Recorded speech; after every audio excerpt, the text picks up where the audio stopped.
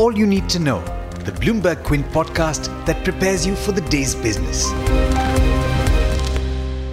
Brought to you by IIFL Securities, India's leading broking firm. Good morning and thanks for tuning in. I'm Alex Matthew and this is the daily morning update from Bloomberg Quint. Here's everything you need to know. Today is the 6th of March. First up, the National Housing Bank is proposed to increase the minimum capital buffers and cap borrowing limits for mortgage lenders as it aims to counter solvency and other leverage risks in the aftermath of the IL&FS crisis. You'll find the details of all those proposals in the story on the website bloombergquint.com. ITC has increased the price of three cigarette brands, Bristol, Flake XL and Capstan, by 7 to 14%.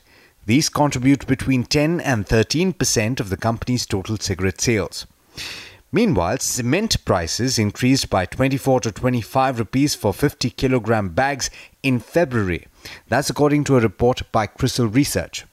In other news, the government-appointed board of the Infrastructure Leasing and Financial Services Group has charged 14 former directors of group firm IL&FS Financial Services of facilitating money laundering, sanctioning loans in violation of rules, and causing huge financial stress and losses to the company. Now, you've probably heard that the Trump administration in the US notified Congress at the start of the week that it wants to scrap trade concessions for India, which is the largest beneficiary of the so-called generalized system of preferences. This isn't to say that this will actually come to pass, but even if it does, according to Nomura, that will have limited impact on India, at least when it comes to the country's trade flows. There are others, however, who believe that the move will have larger repercussions. Raj Bhalla, the professor of the University of Kansas School of Law, for one, said that it signifies a change in the tone of India-US trade relations. According to him, for the first time, the US is using the generalized system of preferences as leverage to try and compel its reforms in the dairy sector, medical devices, and e-commerce rules. In international news, 3 packages containing improvised explosive devices were mailed to 2 London airports and a major train station on Tuesday. That's according to a statement by the Metropolitan Police. Investigations are ongoing as to the origin of these packages. No damage has been done. Meanwhile, in the UK, one of Theresa May's top officials told the cabinet he wasn't confident that the Prime Minister will get her Brexit deal through Parliament next week. Chief Whip Julian Smith told ministers on Tuesday that the vote, likely to be on the 12th of March, will be tight. In international markets, US stocks edged lower on Tuesday, with investors continuing to watch for more clarity on the ongoing US-China trade negotiations. The dollar rallied for the 5th day. While equities initially began lower, they erased losses after home sales and service industries data in the US beat estimates. However, after a lack of any information on the trade negotiations, they headed lower once more.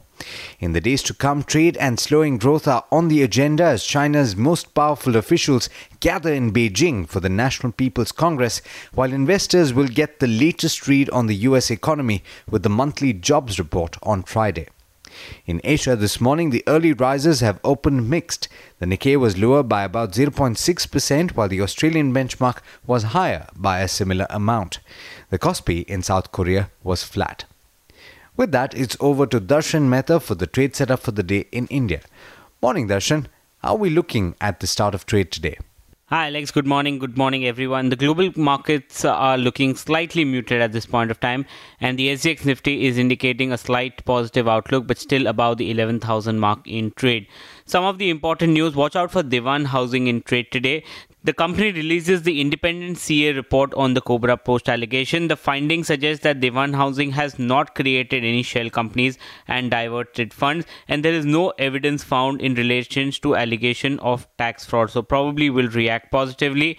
Endurance Tech, the promoter, will sell 63 lakh shares in the company. There is a green shoe option to sell another 42 lakh shares.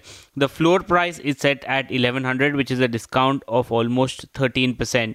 Edelweiss will be in focus. CDPQ, the private equity firm, has invested over 1800 crores in ECL Finance, the NBFC arm of Edelweiss. The details on timing, valuation and stake is not yet known and is still awaited. Citi says that the deal is positive for capital adequacy, not necessarily for the near-term liquidity. Morgan Stanley says that the deal is positive for the stock as it should build investor confidence and will strengthen the balance sheet. Companies like Bharat Forge, RK Forging and GNA Axles will be in focus. Weak North America Class 8 trucks, they were down 59% on a year-on-year basis, but on a month-on-month basis it was up 7%. HCC promoter pledges additional 78 lakh shares, which is 0.5% of the equity, which IDBI trusteeship. Relaxo Footwear was in focus. In a bulk deal yesterday, SBI Mutual Fund bought 3% stake in the company. The promoters were the seller.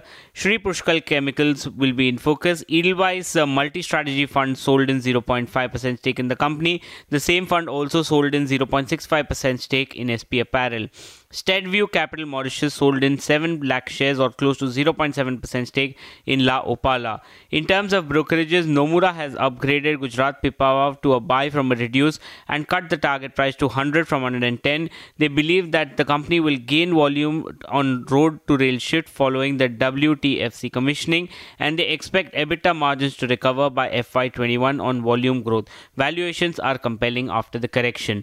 But there's much more you need to know before trade actually starts. For that, log on to our website bloombergquint.com and click on the All You Need to Know tab, and you will be prepared for morning trade. Thanks, Darshan. And as always, thank you all for listening in. Do let us know what you think about this podcast and everything else on bloombergquint.com when you check it out. This is Alex Matthews signing off. Have a great day. I hope you enjoyed listening to All You Need to Know. Did you know that you could listen to the show on the IVM Podcast app? On the IVM Podcast app, along with this, we have a number of other shows which you think you'll enjoy. Listen to Cyrus Says with Cyrus Brocha as the host. Listen to Paisa Vaisa with Anupam Gupta. The Scene and the Unseen with Amit Verma. Or Shunya One hosted by Shiladitya Mukhopadhyay and myself. Check out the IVM Podcast app to get more talk content that you will enjoy.